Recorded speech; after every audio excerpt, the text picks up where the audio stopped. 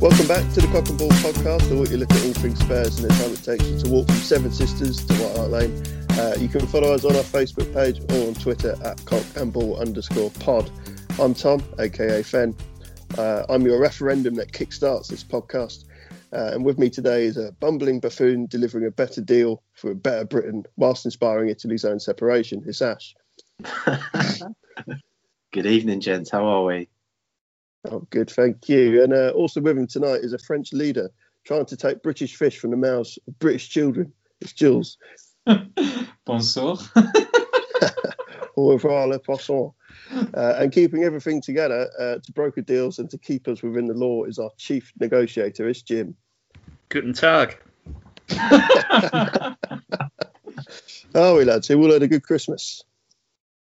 Cracking time. Yeah, Stuff very in the nice. face. As good as it could be, yeah. Have we all ballooned comfortably in self-isolation? Yeah, looking forward to going back to Tier 4 misery in a week's time. I'm eating in full knowledge that my football season is not restarting. So as far as I'm concerned, it's bulk season for the foreseeable future. Bulk season, I wish I that's could one way blame of that putting it. down. Well, if you can cast your minds back to before Christmas, to a time of the League Cup quarter-final against Stoke, we saw a heavily rotated Spurs side take on what was essentially Stoke's B team, and we won. It was fairly routine, wasn't it, Ash? Yeah, not bad. We started pretty well, to be fair. And then Fletcher came on, and despite looking like Jesus on ketamine, he gave us a lot of problems. He was actually a bit physical, which our defenders apparently didn't like. But other than that, we saw some good quality touches from Bale. Winks started to like his old self. I was really impressed with Ali, actually, despite what Jose Mourinho said about him after the game. But he generally was leading the press. He was our only creative outlet as well. So there's a lot of good coming out of the game, I thought. Yeah, interesting with that Ali situation, because I agree. I thought he was best player on the park myself, and then he gets thoroughly kind of annihilated by his manager for attempting the kind of flick which leads to goals or goal scoring opportunities. And apparently it's not the fault of the other five players who are in between the ball and the goal at the moment of that happening. It all needs to be Daddy's fault. I just think Jose only wants dreams to be built with his own terms. Like, Bale scores, starts building a bit of confidence, and then he's like, "Nah, mate, can't be having that. You're off." Dele Alli starts playing well. He's like, "No, we can't have him playing his way back into the team. Off your pot." It's just getting a bit silly, isn't it? I think Bale, though, as much as he scored the goal, he does just look to me more and more like a kind of... he just doesn't have the movement anymore, does he? Like, when he's got the ball with him, he looks good, but he just doesn't have the ability to get around the pitch, the acceleration, the pace. He's very static. I don't know if that's maybe he gets away with that. He was getting away with that more in Spain because maybe the pace of the football's a little slower. But it seems very noticeable to me that he just doesn't have the same amount of movement and energy. Remember when he came back and we had that conversation about what kind of player he would be? The thing in his defence is that he's not played a lot of football, really, for a very long time. So I guess it's kind of natural that he's a little bit out of form and out of fitness, I suppose. Maybe I'm being unfair, but I just get the sense he doesn't really care that he's not in great shape. Like, he just doesn't seem that bothered that he gets on that every now and again, does all right, comes off, collects his pay packet and goes home and plays a round of golf. I don't know, it just seems to me when you look at players of his kind of profile and age, I can think of a lot of others that just seem hungrier to do better, I guess. Yeah, I'd agree with that. I think he's happy to be back in England and to be back at a club he knows and an environment he knows. But I don't think he's necessarily suddenly, more enthused about the prospect of playing football and playing matches. It's like, oh, nice, I can do my shopping and speak to people in English. I don't have to. That's like sort of the boost, is that he's not being passive aggressively taken apart by the media every day. But it doesn't mean that he's suddenly rediscovered a love of the game. He's still the same mercenary figure who I think now is just kind of seeing out his football career until he can play golf. I do think he wants to be doing better than he is, and what you mentioned about his shape, and he's not out of shape. It's match sharpness that's letting him down. I think he could go on and play a lot more minutes than we've seen of him. He can certainly do more than the 45, 60 minutes that he's been given, I reckon. I think. Do you think he's got the hunger, though? That's what I mean. I mean, look at like, for example, the natural comparison is Jamie Vardy, who is somebody who is nowhere near as talented as Gareth Bale and never has been. He's 2 years older, he's sharper, he's fitter, he seems to want to play football more, and I would bet that he will carry on playing at the highest level longer than Gareth Bale will. Yeah, but that's all the Red Bulls and caffeine. That will give you the hunger and desire. Skittle vodka does mad things to a body. Well, that's what Bale should go to Leipzig then, and get some sort of sponsorship deal there, just to get him off his tits and actually bombing down the wing. It's good for Bale to get a goal. By the looks of it, he does have a calf strain, so if he has been pulled off at half time for that, then fair enough. But it is concerning. So basically, Fen, you thought routine win, good for Bale to get a goal. I mean, Davies coming up with a bit of a screamer. I was quite impressed with that. Yeah, I think what bothered me about Davies, well, firstly, when the ball set up for him, I literally shouted, "Don't!" As you can see, he was setting up to shoot, and fair play, he took it really well. But I think what bothers me about the goal is not the goal itself, but it's the treatment of Ali, and obviously the criticism from Jose is that Ali lost the ball, which ultimately led to the goal, despite not blaming Doherty being nowhere near the right defensive line and Davinson Sanchez being sort of wandering off. Near a centre-back. Davies, there's no assist for the Davies goal because there was a loose flick into the box. Stoke half cleared it. Davies picked it up and kicked it in the goal. So surely whoever lost the ball before the Davies goal also needs the same criticism if you're going down that Jose route. And that's why I think it doesn't sit that well with me. We might have scored 3 goals, but I don't feel like we have a discernible pattern of play in terms of how to approach goal, how to try and score goals. It's like you put decent attacking players on the pitch and you kind of assume that someone at some point is going to do something. But we don't have a kind of a way of approaching the goal. All of our goals are kind of just disparate half chances where if you put good players in front of it, some will go in. Yeah, I think I'll come on to it a bit more when we talk about Wolves, but that is a big issue for us, and that's one of the problems why we can't play without Kane or Son.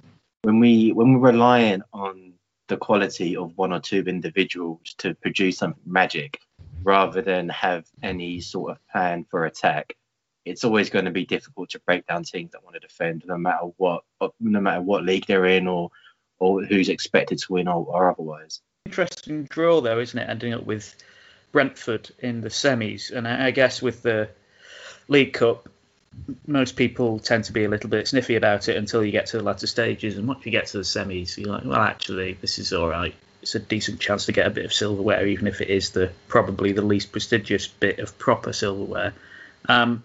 But a sense of this is that actually getting Brentford, who are another Championship side, probably wasn't the best draw. I think you'd probably rather get United, if we're being honest. But it's a bit of a banana skin, isn't it?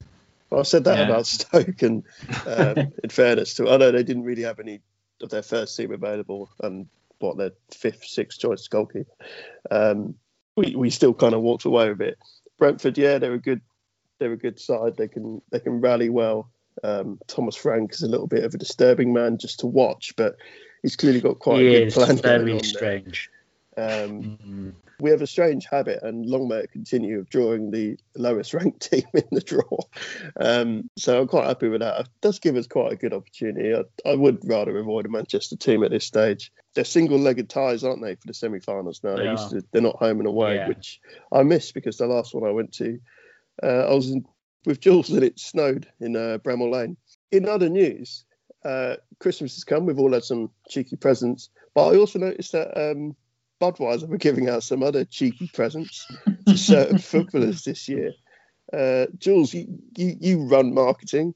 Is this anything to do with you? It's not, but when I saw it, I was absolutely delighted. I like how different goalkeepers took it very differently, because Buffon took it with a lot of grace. Kepa, I think, was just delighted to be have caught something and held on to it for once. And then I think it was Neuer who sent back 8 bottles in return in reference to the old 8-2, which is a bit of a slap in the face, but I've got a lot of time for it. For clarity, this is goals that Messi has scored and goalkeepers that he has scored against. I think the funny one I was thinking though, Fen, we were talking about what would Kane send to people if Kane hits, maybe most goals ever in the Premier League. And I came up with 3 suggestions in kind of escalating order. A Kane bobblehead would be quite funny, because if they put that on their car window, he does look kind of, I don't know, like he kind of wobbles his head a bit as he just goes about his business. Second would be like a Kane in a box, like a Jack in a box, but have it so it springs out of the poor goalkeeper as he comes to open his present. The third, which I think might be a bit offensive, but I think would probably get the most traction if I was the marketing manager. Did you ever see that Speak Out game? The thing that you got to like put in your mouth and you got to try and read the words aloud through. Yeah. It would be kind of fun to send that out.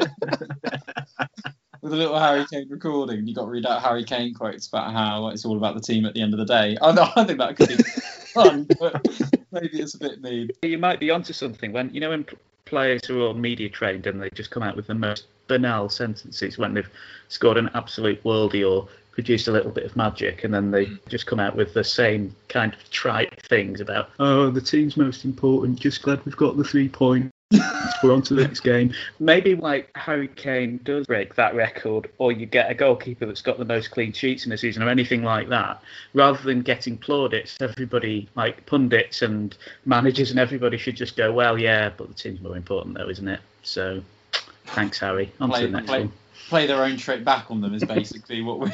No one suggested Harry Kane should go up to all the goalkeepers' doors, and when they answer it, just do that weird backing in thing that he does.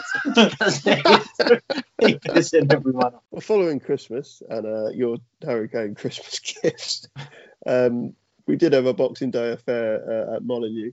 Roman showed that size matters with a late equaliser following Tangai's strike within 37 seconds. The game was followed by a lot of armchair pundits around the world, including us, lauding the lack of attacking talent that we had in the second half. Jose got a lot of criticism for this in particular. Do you think this backlash against him is fair, Jim? Yes, I do, actually. But I said to Jules after this game, he digs out his players for not doing what he tells them to do. But when they do what he tells them to do, it isn't particularly working well anyway. Do you buy, Jim, the argument that I've seen a couple of people say, which is that it's not Jose's fault, because if he has told them to go out and play more progressively, which he claims that he did, should these do these players need such kind of like in-depth instructions in the way that maybe Antonio Conte or Klopp or Guardiola would give, or is it enough just to say, look, you're all talented players, go and play a bit more? Both, I think, because yes, it is up to the players to kind of take command of their own game, and players at the top level should have both the ability technically and the kind of mental application to know that they're not quite doing enough in a game and be able to lift themselves and motivate themselves. But equally, I always think the sign of a good manager is whether a team is greater than the sum of its parts or not. And one of the best things I've heard from coaching the game is the phrase, without technique, there's no tactics, which is meant to mean that a manager can tell a player or a set of players to play in a particular way and follow a certain system of play, but unless they apply themselves properly, it all goes to pot anyway. Now, in this case, I'm not sure I buy that Mourinho told them to go out and be more progressive, because Mourinho has never, ever, ever had teams that go out and play progressively. And this is a bunch of players that were largely at Spurs 3 years ago when they played some of the most attractive football in the country. There were a few performances that I think were probably a bit flat against Wolves, but to me it did feel like Mourinho trying to deflect criticism away from himself for essentially taking the lead in the first minute of the game and spending the next 89 trying to sit on it. He's not the first Tottenham manager over the last previous years to come out with a comment like that. I think maybe it was after one of the Dortmund games. But Pochettino did come out on a couple of occasions and again say that's not how I ask my boys to play. So to some degree, I can see how it sort of turned in a way that Jose didn't expect. But at the same time, we were putting 2 or 3 men on Adama whenever, throughout the whole game, whether he had the ball or not. then we were trying to track Bedence as well, and Neto was appearing all over the place. So I think having the instruction of we need to double up on X player and Y player doesn't commute well with we also need to commit men forward. You can't do both at the same time. I think it comes back to Jim's point earlier. This squad of players, it is almost impossible for them to finish below, say, 8th, right? Like they just based purely on the talent in that squad. You put them out for 38 matches in a season, they're probably going to win 15 of their own accord. So the difference, that for me, the measure of a manager is, well, how many more are you winning than like you're based just on the ability of who you've got on your team. We are not attacking with that there is nothing being constructed or improved in that team performance by the coach in an attacking sense. On a slightly more positive note, I think we all seem to be, well, a lot of people seem to be forgetting the start we had last season. I mean, so far this season, we've conceded on average 1 goal a game, so that's 15 goals. At this stage last season, we'd already conceded 23. So we were leaking goals like no tomorrow when Jose came in.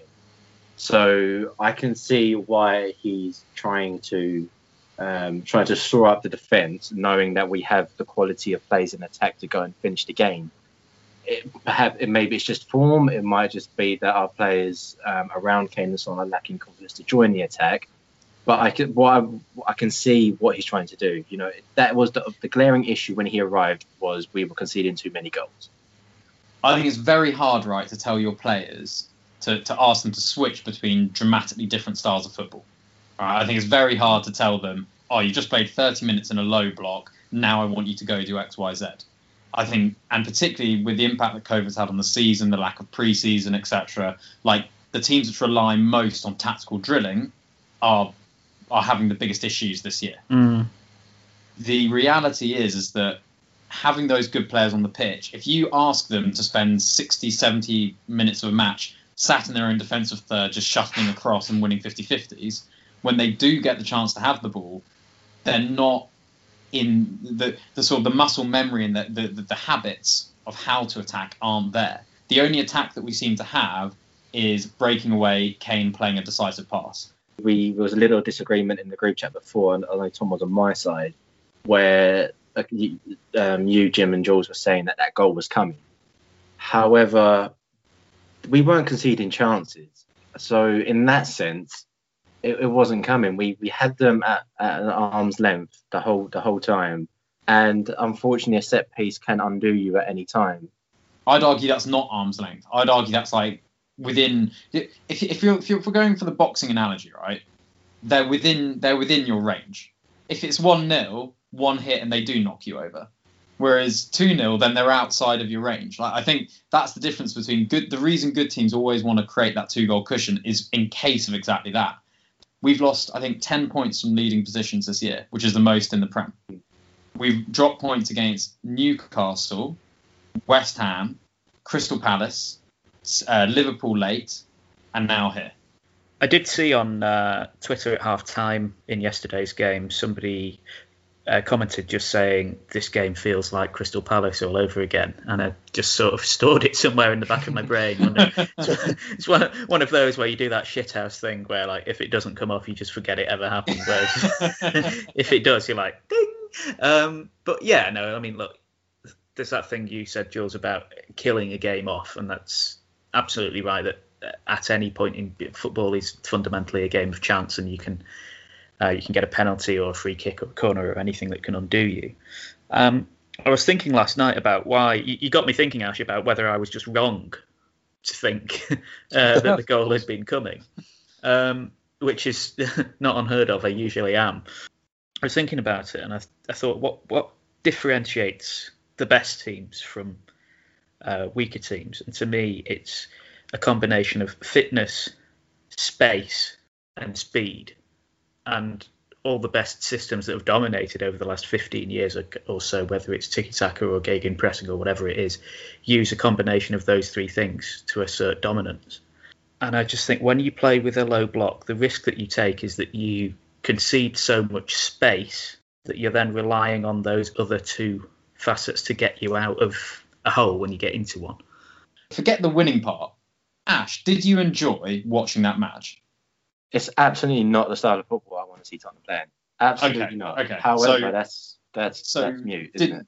Well, but it depends. But if we're watching football for the pleasure, which is certainly what I watch it for, I didn't enjoy it. You didn't enjoy it. Fen, did you enjoy it? Yeah, but we've had this conversation before, and we're just going to go around in circles again. It comes down to basic, personal, philosophical approaches, and it's okay for people to be different because football has shown that it has evolved as a game, and it will continue to evolve. You sort of see different fashions of play. It's kind of that these sorts of discussions are essentially about fashion. None of us or anyone who's talking about Jose knows what happened at half time. So we're just going to have to take his word for it, quite frankly, on the basis that we've got nothing else to go on. Ultimately, I said it in the last pod, without Jimenez, Wolves are a bit of a blunt instrument. Son and Kane didn't turn up against Wolves, and we were also a blunt instrument. And for me, that was the key as to why we weren't able to get more of an attacking impression on the game. Because we did actually press fairly well, like the front four did.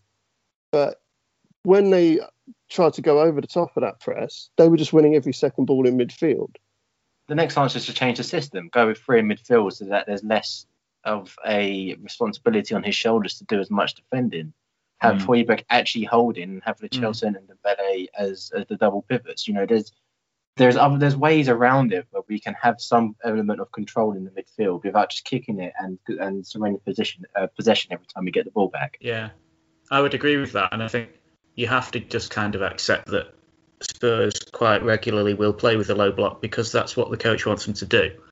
But what would make a difference is being able to have a reliable plan B that allows you to switch into it quite quickly. And when you're 55, 60 minutes into a game and it's not going to plan, you go, right, okay, we're going to change things up.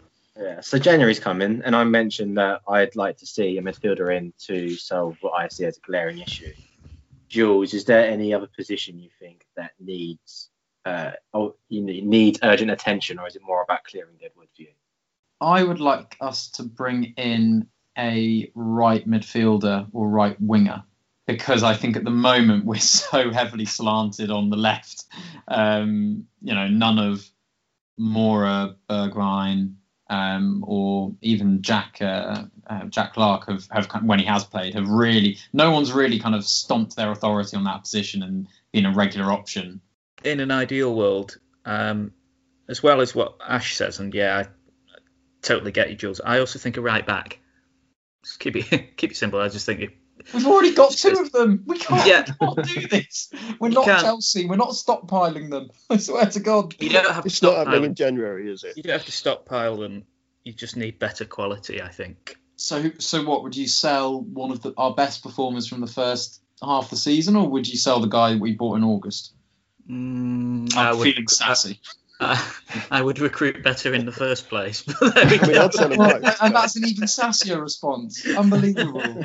Ultimately, that level of business ain't going to happen in January. That's what we need to be fairly realistic about this. To overhaul positions is only ever going to happen in the summer.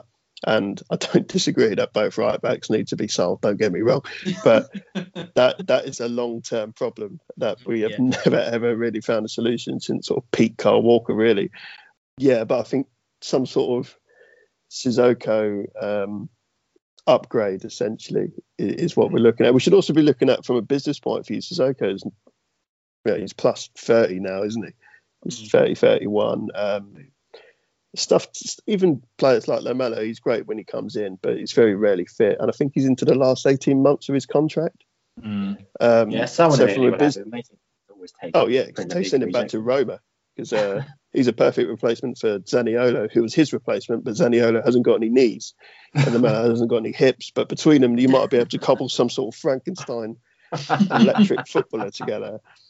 There's a few kind of players around Europe who we're supposed to be interested in, like Zakaria, who's playing in Germany, he's very good. Soumare in France looks excellent. But I also think, Fen, you're maybe aiming a little low if you think that we really won't do much, because Levy in the last few years has made some interesting January moves. Bergwijn and Moura, both January moves. The market's a different place, though. It's weird at the moment. And he did well in the summer because he took advantage of a situation by being the only club who was willing to really spend a great deal. But it come January, everyone wants to keep their cards quite close to their chest because they don't know what they could realistically bring in, because I can't really see a great deal of movement in this window.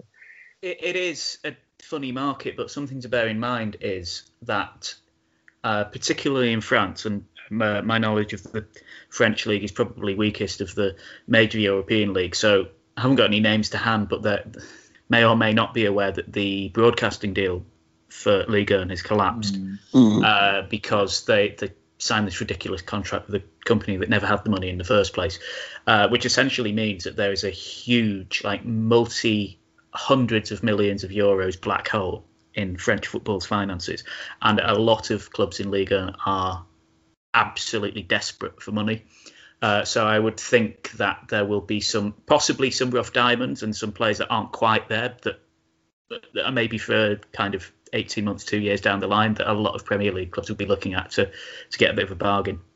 That's spot on. The reality is, with the finances, that the deal they're now having put together is with established players who are offering a significantly lower fee, so their broadcasting revenue is through the floor. Lille are doing fantastically well. Their chairman said that they're not going to sell to the summer because PSG being a bit crap this year means that there's kind of a weird opportunity for someone to maybe kind of pop their head above the parapet and actually win the title. So I think I wouldn't be surprised if Lille hold on to their talent, Lyon the same, because they're on kind of, can we get a good run together before May and somehow get the title?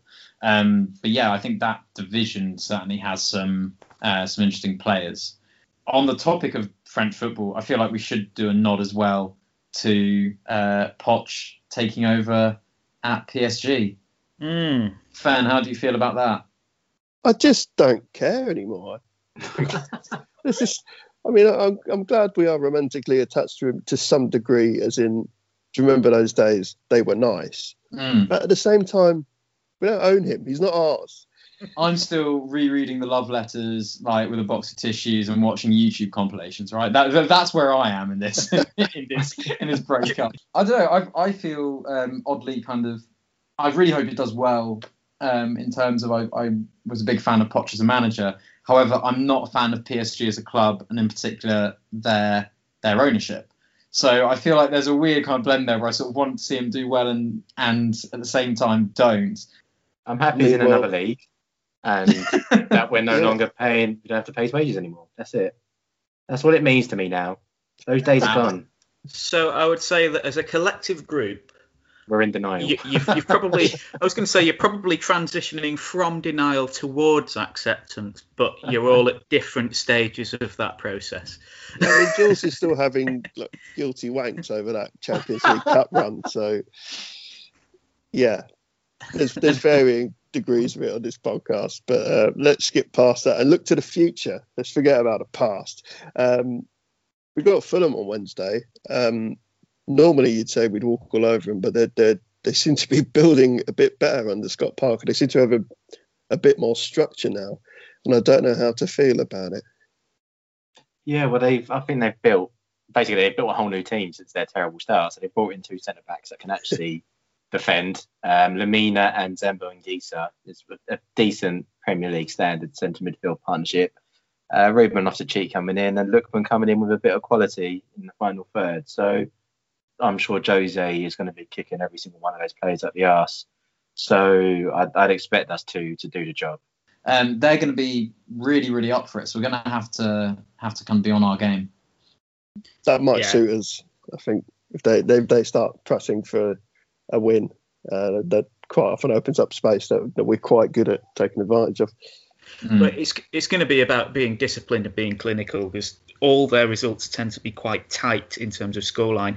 The only time they've lost, apart from the very start of the season, the only time they've lost by more than one goal was against City at the Etihad. So I think it's going to be a case of, when that chance comes, take it. Particularly because actually the kind of the space to attack behind that Fulham team is behind the fullbacks, who are actually okay going forward, but are not really very strong defensively, and they do push on quite high.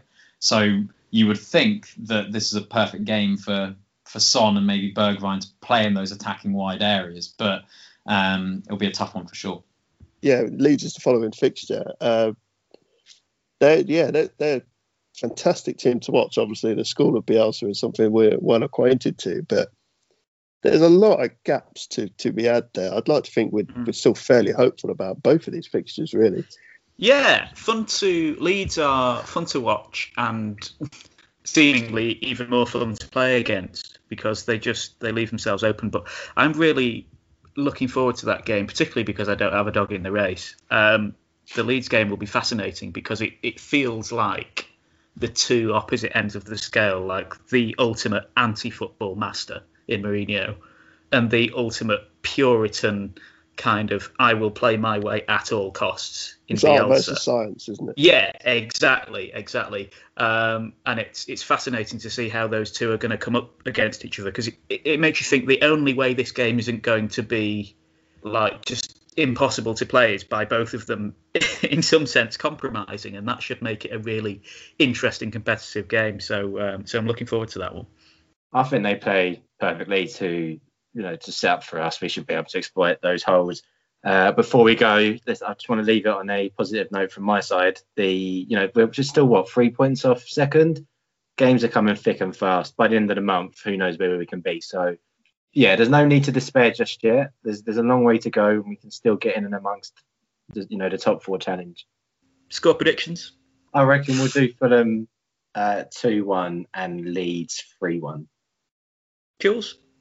I'm sorry, lads. I think we're going to draw 1-1 with Fulham, and then I think we're going to lose 2-1 against Leeds. Wow, that's bleak. Jules is on a downer. Jules is just backing his own philosophy and football. That's all that's going on. And he's run out of cheese and wine. Per rules of the podcast, am I allowed to agree with a scoreline? Yes, I think we'll give you that. I do agree that it would be 1-1 against Fulham, but I think I'm going to stick my neck out and go 4-1 Spurs for Leeds. Yeah, that's a mixture of a boring guess and a really not boring guess. I'm going to remain fairly positive, partly because I've had 2 beers. I think we'll beat Fulham 2-0. I think we'll definitely get a clean sheet out of one of these fixtures. Leeds, different kettle of fish, always seems to be high scoring. That said, their last game wasn't, but that was Burnley. Although we are just a better Burnley. Burnley with A levels. Yeah. I'm going to match that scoreline then, 1-0 Spurs. Okay. Right, I think we'll leave it there. Let's look forward to a better New Year. Spurs, let's hope so anyway. 2020 certainly couldn't get worse. Thanks for all listening, and we'll see you next time.